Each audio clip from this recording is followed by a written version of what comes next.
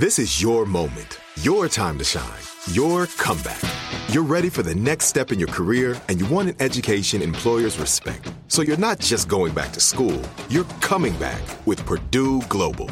Backed by Purdue University, one of the nation's most respected public universities, Purdue Global is built for people who bring their life experience into the online classroom. Purdue Global, Purdue's online university for working adults. Start your comeback today at purdueglobal.edu. When you think about the future, what kind of technology do you envision?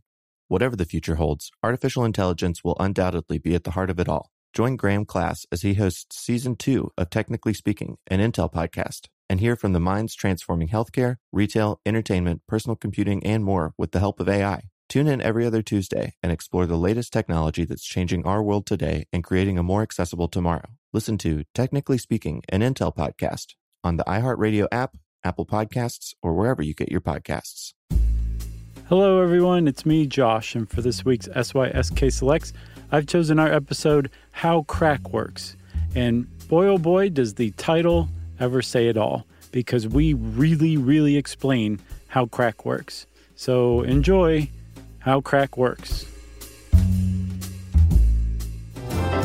Welcome to Stuff You Should Know, a production of iHeartRadio's How Stuff Works.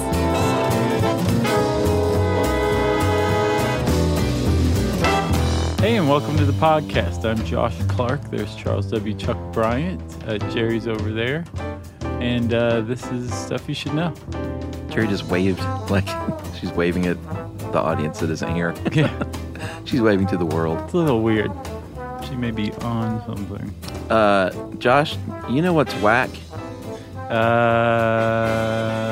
The Zack Attack from Saved by the Bell. I don't even know what that is.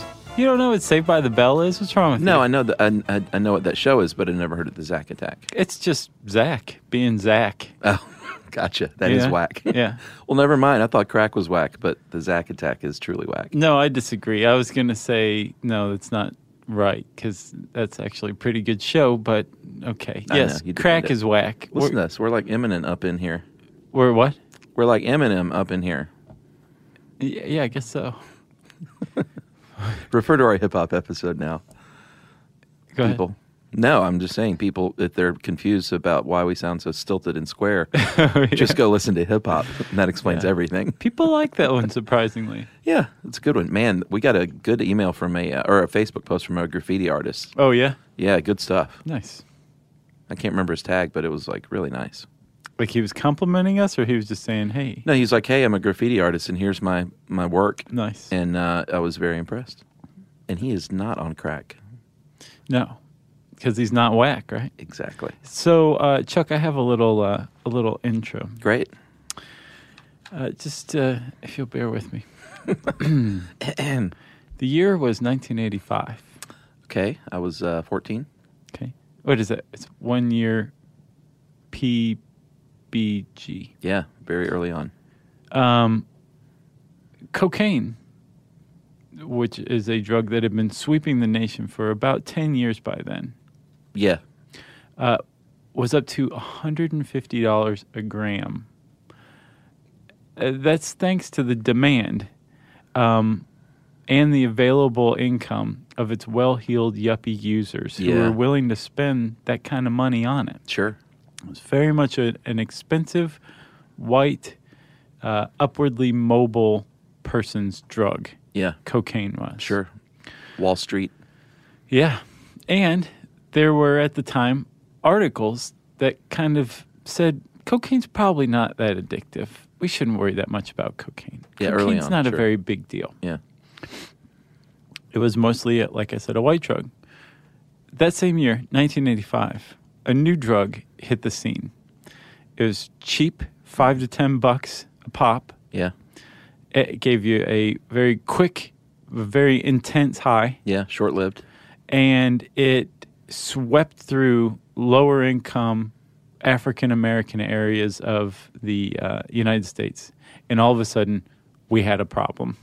An epidemic. Yes. Yeah, because it was cocaine in a different form. Yeah, the country went crazy for it. And not only was it cocaine in a different form, it was cocaine being used by a different demographic. Yeah. That, as we'll see, America has always been threatened by. and always made legislation to dampen drug use among. Yeah, it's pretty interesting when you dig into this stuff. And so in 1985, when people started to get worried, Nancy Reagan became concerned. Mm-hmm. And when Nancy Reagan became concerned, as is usual, Mm-hmm. she started to lie. And we will get into what allegedly might have happened and why crack might have been introduced in this country. Because some people think it was the U.S. government. Straight up CIA. Yeah, that's a really good point. So what you're referring to is Gary Webb's Dark Alliance article, right? Yeah, series of articles and now book. Mm-hmm. From 1996, I believe. Uh-huh. Gary Webb was an investigative journalist for the San Jose Mercury News. Yeah. And they had a front page story where he basically figured out the connection between the CIA and the crack epidemic that started in, I think, 1984 in Los Angeles. Yeah, South Central. There was a dude named Freeway Ricky Ross, who's still around, I think. Oh, really? Yeah. And he was the largest cocaine distributor, African-American cocaine distributor in L.A. He was big time. And all of a sudden, out of nowhere, he had a new product called crack. And it became very popular very quickly. Yeah. And Gary Webb in 1996 traced the origin of this epidemic back to, through Ricky Ross, back to some Nicaraguan freedom-fighting guerrillas that were backed and trained and possibly commanded by the CIA. Are we getting into this? Should we just go ahead and dive in? Let's just dive in. Yeah. Do you want to? Yeah, why not? Okay. All right, here's the deal in Nicaragua, a Central American country. In the 1930s, a man named Anastasio Somoza took power. And then about 40 years later, in 1979, the people revolted, overthrew him, and they were called the Sandinistas.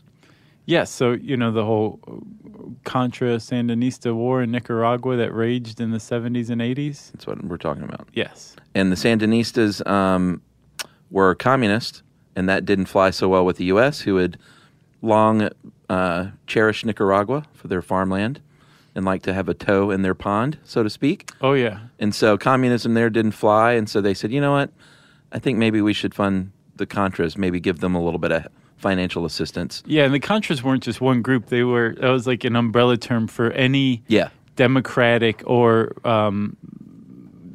anti-communist group that was trying to paramilitarily overthrow the socialist leadership in Nicaragua. That's right. So we decided to help fund their civil war, and the problem was, though, there wasn't a lot of dough like that we could say, like, hey, let's use this money to do this. Yeah, because it was a secret war. There was no congressional approval. It was a proxy war with the Soviet Union at the time. So some allege that this is when the Reagan administration and the CIA got together to literally introduce cocaine dealers and cocaine to South Central and crack cocaine to spread throughout the ghettos to raise money and use that money to fund the Contras. So here's the thing. Like, that was never proven. And Gary Webb never, ever said... He did not. He didn't say that the government directly introduced it on purpose or with the aim of creating an epidemic in the ghetto. He found connections between the CIA and drug lords. Right. Cocaine. Specifically, Ricky Ross on one end, and then the CIA backed and possibly commanded the Nicaraguan Democratic Force. Yes. This Contra force. Yeah. So their business, their group was funded entirely from cocaine sales and trafficking. And that all went to this guy, Ricky Ross. And there's no way that the CIA didn't know about this. Yeah. And there were, at the time, well, we'll get back to Webb in a second, but in the 80s, there was, you know, when the whole Iran-Contra thing broke out, there was the Kerry Committee who did some investigating.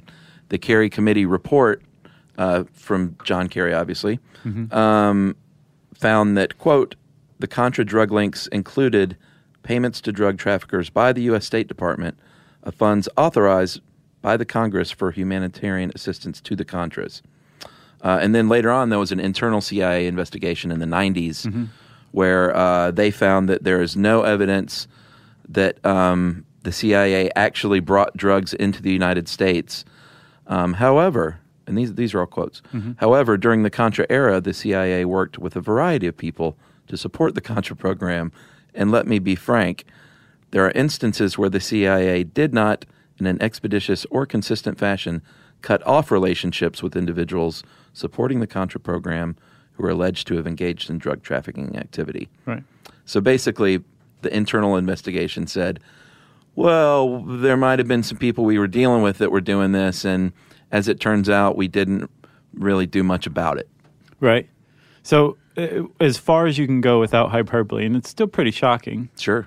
The CIA backed, trained, and possibly commanded at least one guerrilla group, the Nicaraguan Democratic Force. Yeah. And the Nicaraguan Democratic Force, the FDN, sold cocaine to Freeway Ricky Ross. And Freeway Ricky Ross is where the crack epidemic originated. Yep. And so just to finish up with Webb, though, after he wrote this Dark Alliance series, he was shunned by mainstream press in the United States. Sadly, all three of the major newspapers, the LA Times, New York Times, and I guess was the Washington Post came out.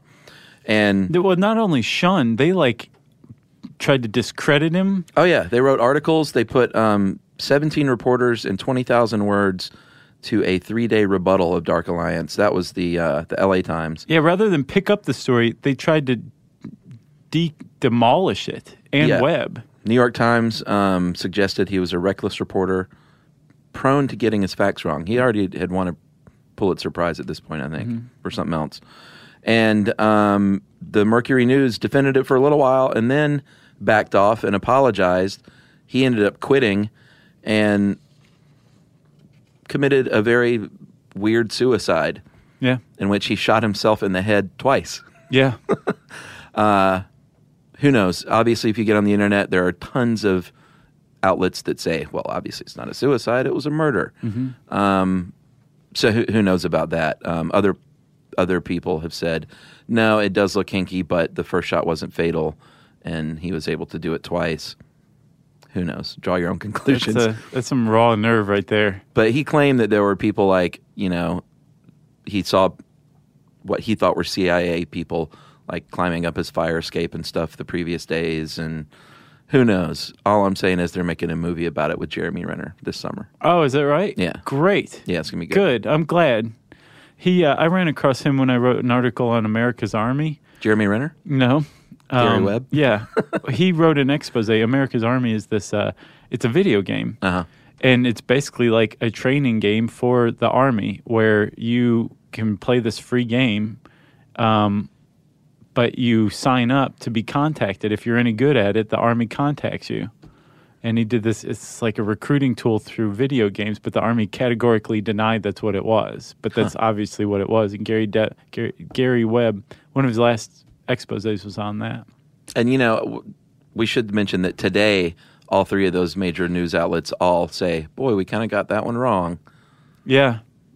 We shouldn't have done that to Gary Webb. Maybe we shouldn't have driven Gary Webb to his possible suicide. Yeah.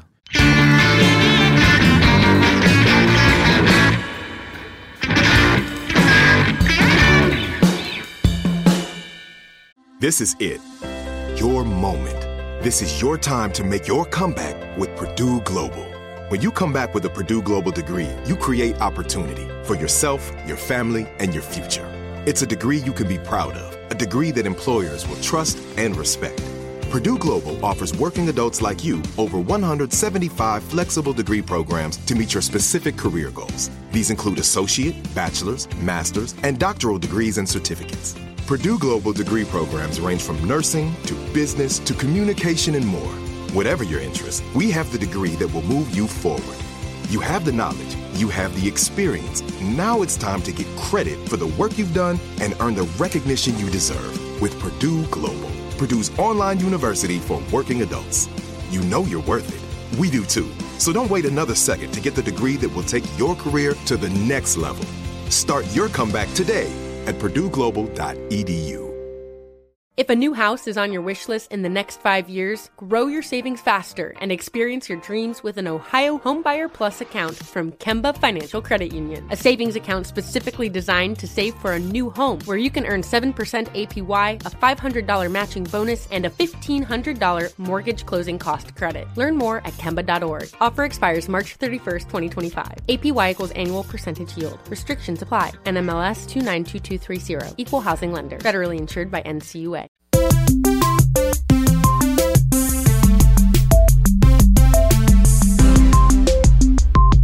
So Gary Webb did all this investigation, did all this legwork, and he connected the dots pretty well. But there's still this maddening question, tantalizing question, who invented crack?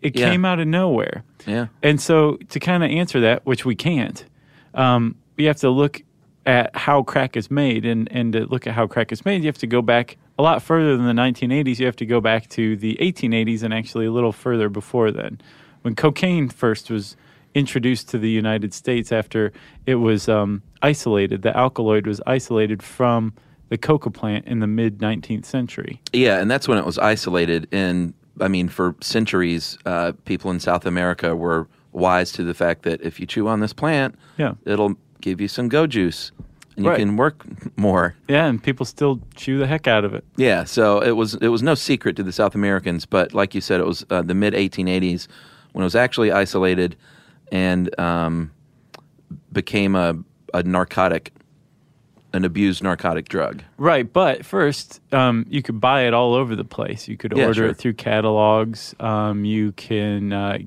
doctors could prescribe it. Sigmund Freud was an ardent prescriber of it, and it was a very popular drug found in tonics, Coca-Cola. Sure, for real. That's not a myth.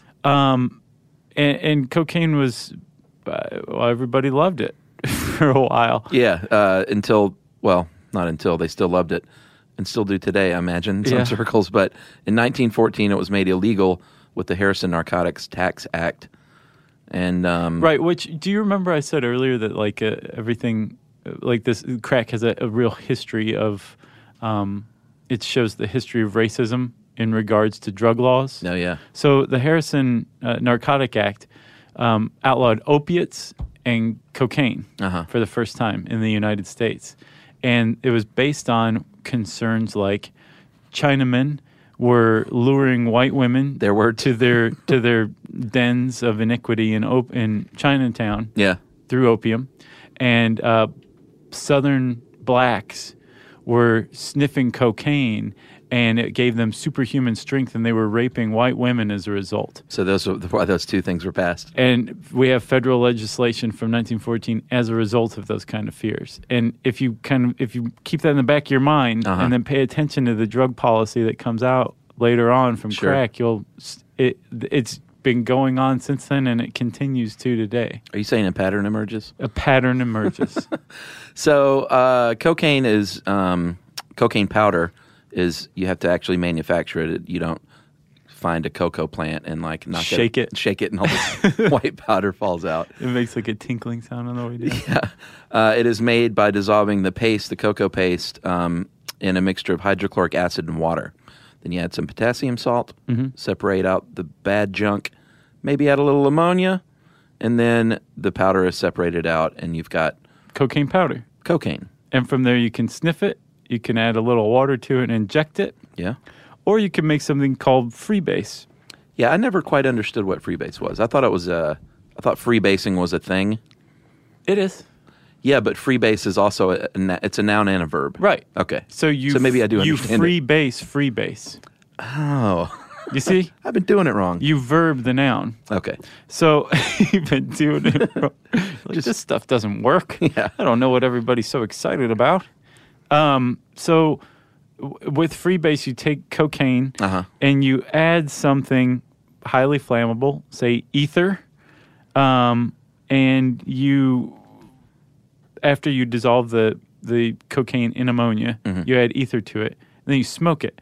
But you're smoking something that has like a highly flammable solution involved. Yeah, tell that to Richard Pryor. Yes, in 1980 when he was filming Bustin' Loose. Yeah.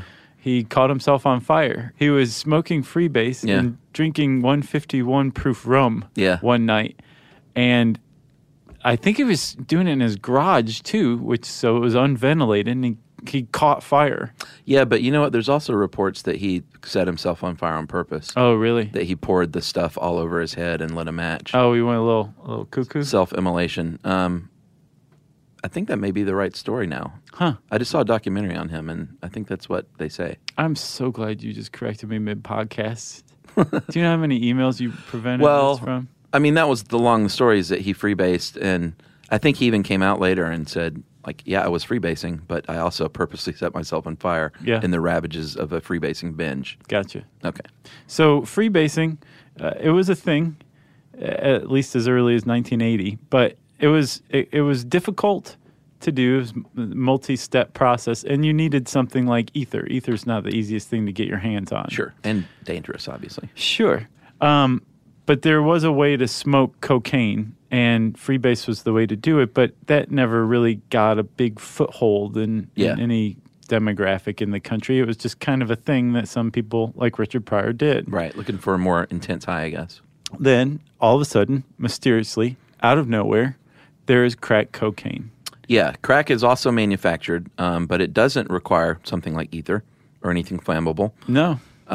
You dissolve it in a mixture of water and either baking soda, sodium bicarbonate, or ammonia, and you boil it up, separate it out into the solid, cool it down, and then break it up, and you've got your little white-ish or tan crack rocks. Right. And if you buy it on the street, supposedly they range in size from 0.1 to 0.5 grams. Yeah. And they contain, the DEA says, between 75 and 90% pure cocaine. So it's quite a rush for you. Sure. And because it's so easy to make crack from cocaine, like nobody imports crack across the border into the U.S. It's all coke that comes into the U.S. Right. And then Wesley Snipes converts it into crack in a factory operated and run by naked people because he doesn't trust them. What was that? New Jack City. Oh, man. I was like, played? Yeah, man, I forgot all about New Jack City. That was a great movie. It was. And they call it crack because it makes a crackling sound. That's the baking soda when you put the fire on it. And speaking of put the fire on it, that's how you do it. You have a little, there's different kinds of pipes, but the most often crack pipe you will see is the little straight shooter. A little glass tube. Yep. I find them on my dog walks in my neighborhood. Do you really still today? Neat. Yeah. Huh. Crack is still around. It's not like it went anywhere. Oh, okay. You thought, they got that problem all under control. It's licked. So you have the crack in one end and then a filter of some kind, like steel wool or something, in the other. Mm-hmm. You heat it up with your lighter. Yeah, under, like on the outside of the glass tube, or you can, I guess, hit it with the flame. But I think if you light it under the glass tube, that's generally the way to do it. I think. Yeah, it vaporizes it. That's right, and you smoke it, and pretty much immediately, you're going to feel the effects. It's an immediate rush that lasts only about 10 or 15 minutes, and that's something that I didn't used to know. I learned it a few years ago, but I had no idea. I thought a crack high was like, a couple of hours or something. No, I think it's one of the shortest highs on the market. Which is, I guess, why it's so addictive and dangerous and rampant. Because you come down and you're like, I'd like to do that again. Exactly. Every 15 minutes. It's a short high, but it's also an extremely intense high, too. Yeah. So, the its addictiveness or potential for addictiveness is really high. Yeah, and so I know this article summarized very nicely for you exactly how it reacts with the brain. Mm-hmm. And so why don't you go ahead and just lay it on people? All right. It has to do with dopamine, as we know. Yeah, dopamine, it's like your pleasure center. It's the basis of the reward system that we have, which is how we learn to eat and how we learn to have sex to reproduce. Like we feel good when we do certain things, so we want to do it again. Yeah. And the basis of that is dopamine. Right. So in the brain, the way it functions normally is a neuron will release dopamine, and it'll travel to a neighboring neuron causing it to fire and release a pleasurable sensation. Yeah. And then that dopamine molecule travels back to the original neuron via a transporter and is reabsorbed. And so it does like, its little thing and yeah. then goes back home and it's good, right? There's a certain finite amount of pleasure humans are designed to experience naturally. Yeah, because when we say reabsorbed, we said that a lot. I don't think people understand. That means basically it turns that off again. Right. It does its thing and it's done. Yeah. It doesn't do its thing and do its thing and do its thing and do its thing. It does its thing once and goes back to the original neuron. Exactly. Sits on the couch and its little neuron waits says, to be released again. Let me know when you have sex again. Or eat something. Or eat some pizza. Yeah. Yeah. So with crack or other drugs that target the dopamine system, they interrupt the process.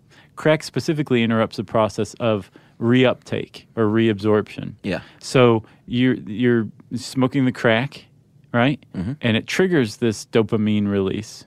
A flood. Well, yes. Yeah. But crack attaches to the transporter, which keeps the dopamine from being reabsorbed, which means it's just floating around in the synapse, the area between two neurons. Yeah. Like hitting that one neuron again and again and again. And it does it all throughout the brain, or all throughout the ventral tegmental area. And you have this long, or well, not long, but you have this very intense, pleasurable sensation. Right. So basically the reuptake, they just shut that down, so you're out there on your own. And the just causing pleasure. Floating around, yes. Your brain's a big pleasure center. And then after, I guess, 5 to 15 minutes, like the crack wears off and the dopamine is taken up once more. That's right. And the high is over and you are left going, I want to do that again. Exactly. I guess we should talk about some of the effects of crack use. Obviously, just like with cocaine, any kind of stimulant like that or amphetamine, you're going to be at risk for heart attack. Yeah. Sometimes on the spot. And because you smoke it too, like it has real potential for problems with your respiratory system and your cardiopulmonary system in general. Yeah, stroke is also a risk. It's going to make you very energized at first. You might, your senses may be heightened temporarily. Your heart rate's going to shoot through the roof. Your pupils are going to dilate. Your temperature's going to rise. Mm-hmm. You're going to be pretty anxious or irritable as you start to come down. And then you could be really aggressive and you could, be more prone to start a fight with a cop and feel like you have superhuman strength. Or say some crazy stuff to a passerby on the sidewalk because you have a bunch of gunk on the corners of your mouth. That's true. If you have it with alcohol, that's not a good combination because that produces a chemical called cocaethylene. Yeah, I looked this up. Like, this is a thing. It's like toxic as all get out. Well, it's the crack or cocaine and alcohol produce a third drug, basically a hybrid drug. Yeah. That's more than the sum of its parts. And it creates a longer lasting, intenser high from crack. But it's also really toxic to the liver, really bad for you. Yeah, as if alcohol itself wasn't. Yeah, and it's not like you have to do anything to it or to get this thing. Like you just drink and smoke crack, right? And your body does the rest. Your metabolism breaks this stuff down and creates this cocaethylene. And it's like alcohol on cocaine. Right. So as we said, it's super addictive. Mm-hmm. And of course, all this stuff, whenever you hear about drugs being addictive, it's all dependent on the person, of course. One person might smoke crack and never want to do it again. One person might be hooked immediately. Yeah. It all depends on your susceptibility to addiction, which varies greatly. For sure. I remember learning when I was a kid that you smoke crack once and you're addicted for life. Yeah, I heard that about heroin too. Yeah. But there is a very high potential for abuse with crack because it's it's short term, short high, but an intense high. Yeah, and we don't want to say like crack is not addictive, but we don't want to spread the misinformation. You smoke it once, you're hooked for life. Yeah, which was really big in the 80s and the Nancy Reagan war on drug era. Like a lot of misinformation was put out there just to scare people. Yeah. Yeah. So we were talking about it being addictive. it's addictive because of the effect that it has on dopamine. Yeah. But it's also deleterious to your health because of the effect that it has on your dopamine reward system. Well, yeah, because, and I know we've covered this in other drugs, if you do enough drugs like this, it rewires your brain to the point where it just isn't working the same any longer. Yeah, and you brain, actually need it. Your brain has like some sort of sensor in there that's like, okay, there's way too much dopamine going on. This person should not be feeling this much pleasure. So I'm going to just stop producing as much dopamine naturally. It doesn't need it. I'm going to destroy the dopamine that's floating around in the synapses. I'm going to reduce the level so that when you stop smoking crack, the letdown is way worse. Yeah. Because you don't have as much natural dopamine as you did before you started smoking crack.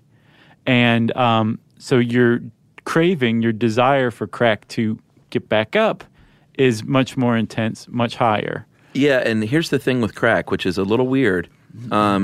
Many times you need to smoke more and more of it because of what you were just talking about, because you need to get that high. Mm-hmm. But sometimes it'll actually make you more sensitive to it, and you will get super high off crack, even as an addict, super quick, and you could super die instantly. Yeah. Which I'm not sure if they've reconciled how it can do both of those things depending on who you are. Well, I think it's the same thing. It's like, some people get addicted to it immediately and other people take longer.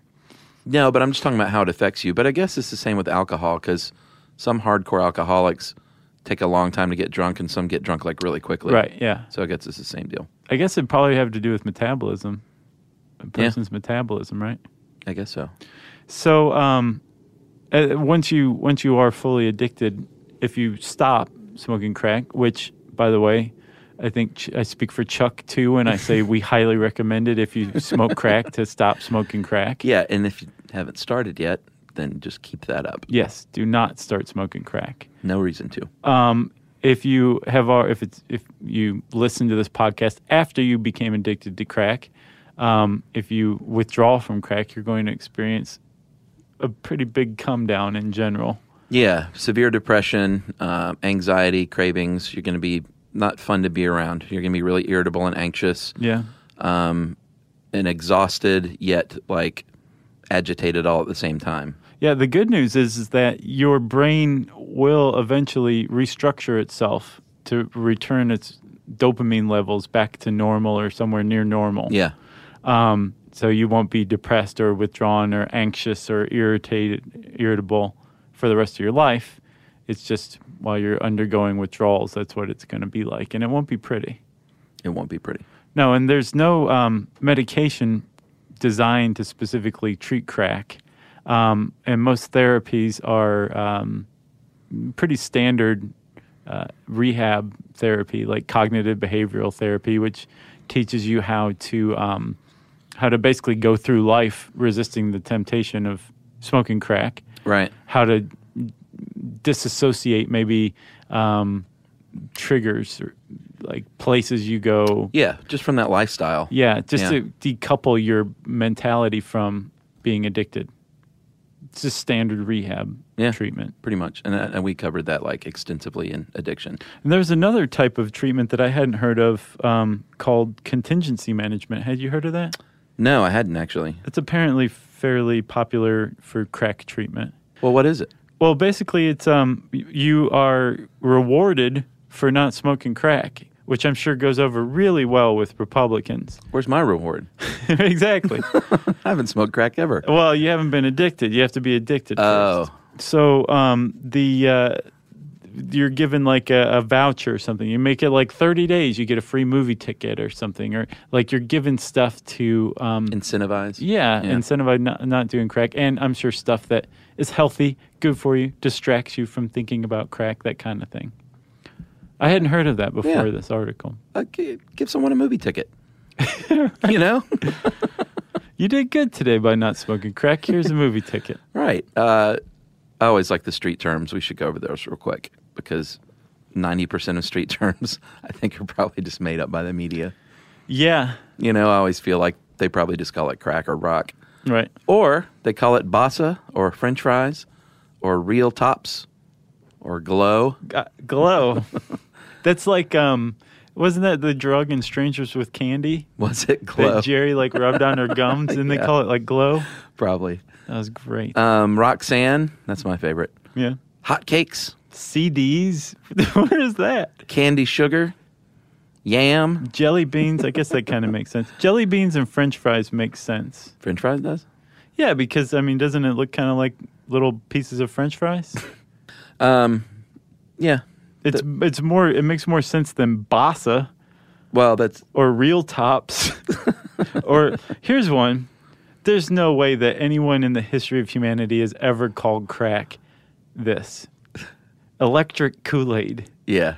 They got the wrong drug there. Yeah, that would be acid from Sure. the famous book. Like, what is that? I don't know. I think those are newspaper writers who've never been on the streets. The kids today are on the electric Kool-Aid.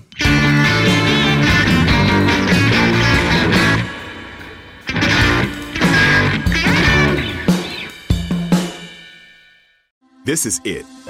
Your moment. This is your time to make your comeback with Purdue Global. When you come back with a Purdue Global degree, you create opportunity for yourself, your family, and your future. It's a degree you can be proud of, a degree that employers will trust and respect. Purdue Global offers working adults like you over 175 flexible degree programs to meet your specific career goals. These include associate, bachelor's, master's, and doctoral degrees and certificates. Purdue Global degree programs range from nursing to business to communication and more. Whatever your interest, we have the degree that will move you forward. You have the knowledge, you have the experience. Now it's time to get credit for the work you've done and earn the recognition you deserve with Purdue Global, Purdue's online university for working adults. You know you're worth it. We do too. So don't wait another second to get the degree that will take your career to the next level. Start your comeback today at purdueglobal.edu. If a new house is on your wish list in the next 5 years, grow your savings faster and experience your dreams with an Ohio Homebuyer Plus account from Kemba Financial Credit Union. A savings account specifically designed to save for a new home, where you can earn 7% APY, a $500 matching bonus, and a $1,500 mortgage closing cost credit. Learn more at Kemba.org. Offer expires March 31st, 2025. APY equals annual percentage yield. Restrictions apply. NMLS 292230. Equal housing lender. Federally insured by NCUA.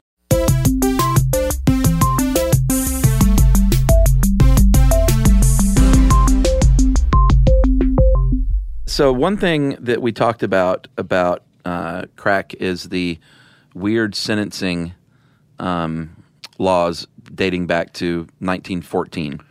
And up until 2010, when we passed the Fair Sentencing Act, if you were caught with 1 gram of crack cocaine, you would get as much time as someone caught with 100 grams of cocaine powder. Yes, and let's go back over this. In 1985, a gram of cocaine, powdered cocaine, cost $100, $150, and it was extraordinarily favored predominantly by white people. Yes. Crack comes along, 1985, $5 to $10, cheap, intense high, and it becomes favored by African Americans, statistically speaking. Yeah, so some might allege that the U.S. government actually had a hand in introducing crack to the ghettos and then made stiffer sentencing once people were addicted to crack to put, and I'm not saying crack users are like awesome people and people should do this, but it's a nonviolent crime and they were being put in prison for the same amount of time as white counterparts who maybe raped and murdered people. 100 to 1 ratio. 100 you had to to get 1. caught with 100 times the powdered cocaine to get the same sentence as somebody caught with 100th of that amount of crack. That's right. But it's And not like that anymore. There were hold on. There was one other thing too. There were mandatory minimum sentences that were extraordinarily harsh. Just getting caught 5 with years. a little bit of crack on you, any amount of crack, I believe, you got 5 years automatically. Yeah. 5 years. That was the mandatory minimum for possession. 5 years in prison for nothing else. Like you could just be walking down the street and get caught with crack and never have committed another crime in your entire life. Yeah.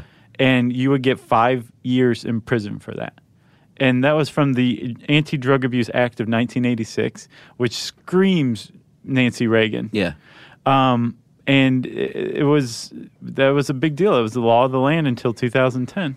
Yeah, and finally Congress passed the Fair Sentencing Act, which reverted the ratio to 1 to 18 instead of 1 to 100 by weight, and got rid of that mandatory minimum. And now Attorney General Eric Holder is actually trying to get some retroactivity in these sentences, and not trying to. They are actually releasing some people from prison. Yeah. I remember we talked about that in the presidential pardon episode. That was something that a lot of people were calling for, was blanket pardon to nonviolent crack users who had been busted under these mandatory minimums. Here's an idea: rehab somebody.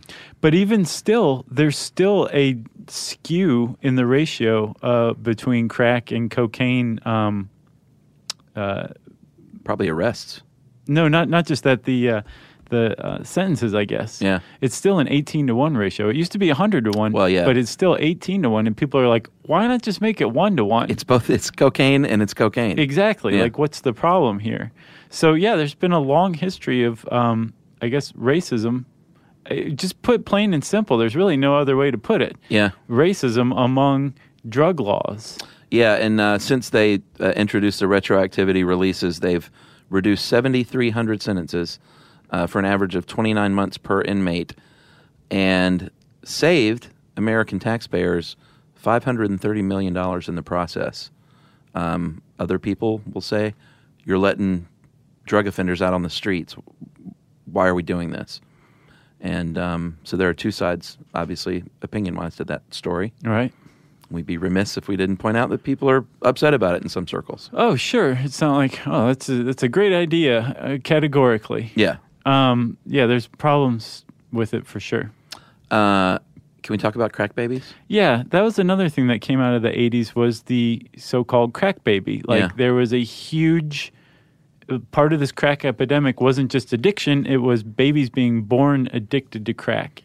And thanks to a paper from 1985 by a guy named Dr. Ira Chasnoff, the crack baby fear started sweeping the nation. I mean, huge, man. There's a New York Times video that you can go watch. It's like 10 minutes long. It's called Retro Reports. Is that what it was called? Yeah. Yeah, it was really good. And it basically kind of brought, and I remember now, back in the 80s, Peter Jennings on the nightly news saying that, babies are, and it's not Peter Jennings, of course, it's whoever wrote the story. It was Peter Jennings, Dan Rather, it was Tom everybody. Brokaw, People, Time, Newsweek. It was basically everywhere. saying these babies are being born addicted to drugs. It'll ultimately crack babies will cost the United States $5 billion. Yeah, they were saying it was going to be a lost generation of kids. A nation of kids who are, you can't rehab. They're going to be, the babies are aloof. They shake. They avoid eye contact. They avoid eye contact with their own mothers, which proves that they're going to be antisocial deviants when they grow up. Yeah, and this is not like, we're not rewriting history, man. That was like hardcore stuff that they were saying. Yeah. It was going to be, one quote was, they will not be able to hold a job or form meaningful relationships. Right, so they were expected to completely overwhelm the education system. Maybe not even have an IQ of 50 is another quote. Yeah, and then completely overwhelm social services. So basically there was this whole generation of kids that were expected to be totally messed up because their mothers had smoked crack while they were pregnant. And so women were having their kids taken away from them. Some women were arrested. Yeah.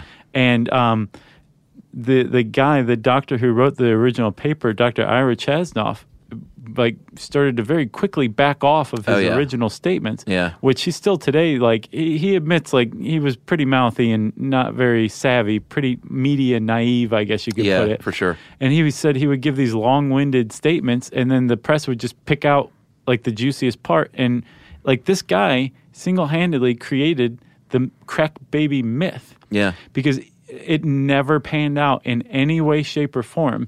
And what they were saying was the twitchy babies that you're seeing on TV when they're talking about the symptoms of being a crack baby, that's premature babies. You take any premature baby who's premature for any reason. Yeah. And they're going to display these symptoms that are supposedly associated with crack babies. Yeah, they did. The U.S. government sponsored a 25-year study of crack babies. Not a 2-year study or a 5-year study. Mm-hmm. 25 years they followed these babies up into adulthood. Right. Is now over. The funding ran out. And they found that By age 4, the average IQ of cocaine-exposed children was 79. The average IQ for the non-exposed children was 81. When it came to readiness at age 6, about 25% in each group scored in the abnormal range. Basically, all of the findings said it's the same as these other kids, but here's the deal. They weren't doing the study against crack babies and white suburban kids. They were doing it against a like model, which was other, poor black kids, basically, that were not crack babies. And they said they are all below average, so the deal is it's poverty. Right. It's not crack cocaine. They're scoring the same as non-crack babies, and they're all scoring lower because of poverty and basically bad postnatal care through adulthood. Right. Like you might not have any problems physiologically or cognitively from being exposed to crack in the womb, but if your mom's still smoking crack after you're born, you're probably not going to get the best care from your parents as possible. Yeah. And they did find in that same study that children that were being raised in like a supporting, encouraging house, even in poverty-stricken conditions, tended to excel. Right. So it was poverty they found out, and postnatal care, like you said, and being born premature. But but the crack baby thing never happened. It was another example of hysterics. So right about now, I want to say, if it sounds like Chuck and I are being have been cavalier with the idea of crack, we're not. We're not being cavalier with crack or addiction. That's nothing to take lightly. Right. But I think what's created a bit of a freneticness or passion maybe in this one is just this idea that we are able to look back now 30 years on and say, wow, like America was genuinely hysterical. And it's something to be amazed by and a little disconcerted with too. Yeah, of course you should not take cocaine or smoke crack when you're pregnant. No doctor on earth is going to say that's a good thing. Right. But the crack baby was a myth, and the one Emory professor that was in that New York Times researcher in the New York Times video came out and said, you know what? Alcohol does much more physical damage and is much more widespread as an abuse drug during pregnancy than crack or cocaine ever is. Right. But they're not locking ladies up that are pregnant for drinking, and the reason they were doing it back then is because they were poor black women. Right.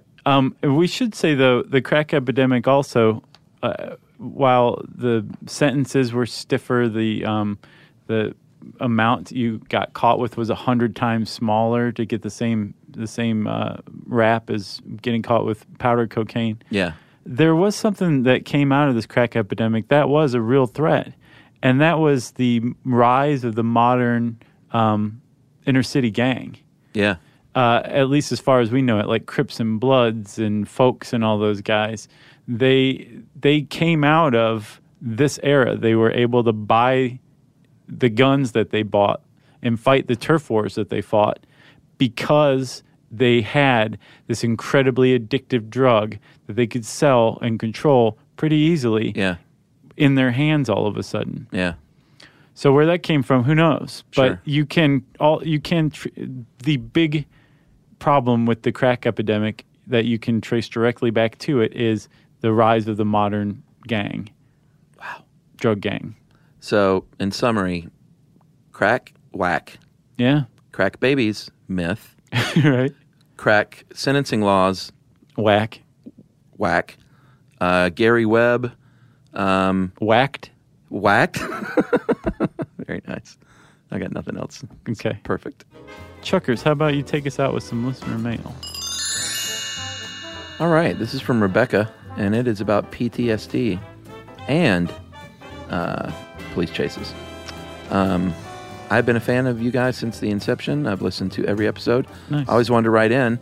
Until now, I didn't have a reason. Listening to the Police Chase podcast made me want to share my story. Years ago, I was the victim of a police chase. Some teenagers had stolen a car and were pursued by the cops. I'm not sure what caused them to pursue at high speeds, but they did. The chase resulted in the kids T-boning my car when I was stopped at a red light. The kids tried to take an incredibly sharp turn essentially a U-turn onto another road, and they were going way too fast. The chase escalated to an on-foot chase, and it actually did end in arrests. I ended up having to be cut out of the car with the jaws of life. Jeez. Only suffered minor head injuries despite my car being totaled. As a result of the incident, I began having anxiety and PTSD symptoms that were triggered by police sirens and intense stress. Wow. I had to receive treatment similar to some of what you discussed in the PTSD episode. All is well now. It didn't take too long with therapy to overcome everything. I just wanted to share the downside of police chases. I don't think that incident required a high-speed chase, and the result could have been much, much worse. Wow. I really wish that police would stop to think before they pursued for minor crimes and would get fined even, or have some sort of penalty for causing accidents with innocent bystanders. And that is Rebecca. Well, thanks, Rebecca. Appreciate you sharing that. Sorry that happened to you. Glad you're doing better. Yeah. If you want to share a personal experience from something that we have talked about in this episode or another one, you can tweet to us, SYSK Podcast, Facebook.com/Stuff You Should Know, StuffPodcast@HowStuffWorks.com.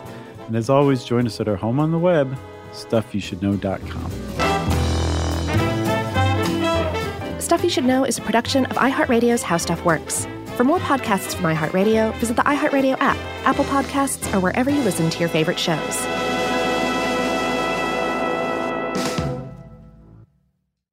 If a new house is on your wish list in the next 5 years, grow your savings faster and experience your dreams with an Ohio Homebuyer Plus account from Kemba Financial Credit Union. A savings account specifically designed to save for a new home, where you can earn 7% APY, a $500 matching bonus, and a $1,500 mortgage closing cost credit. Learn more at Kemba.org. Offer expires March 31st, 2025. APY equals annual percentage yield. Restrictions apply. NMLS 292230. Equal housing lender. Federally insured by NCUA.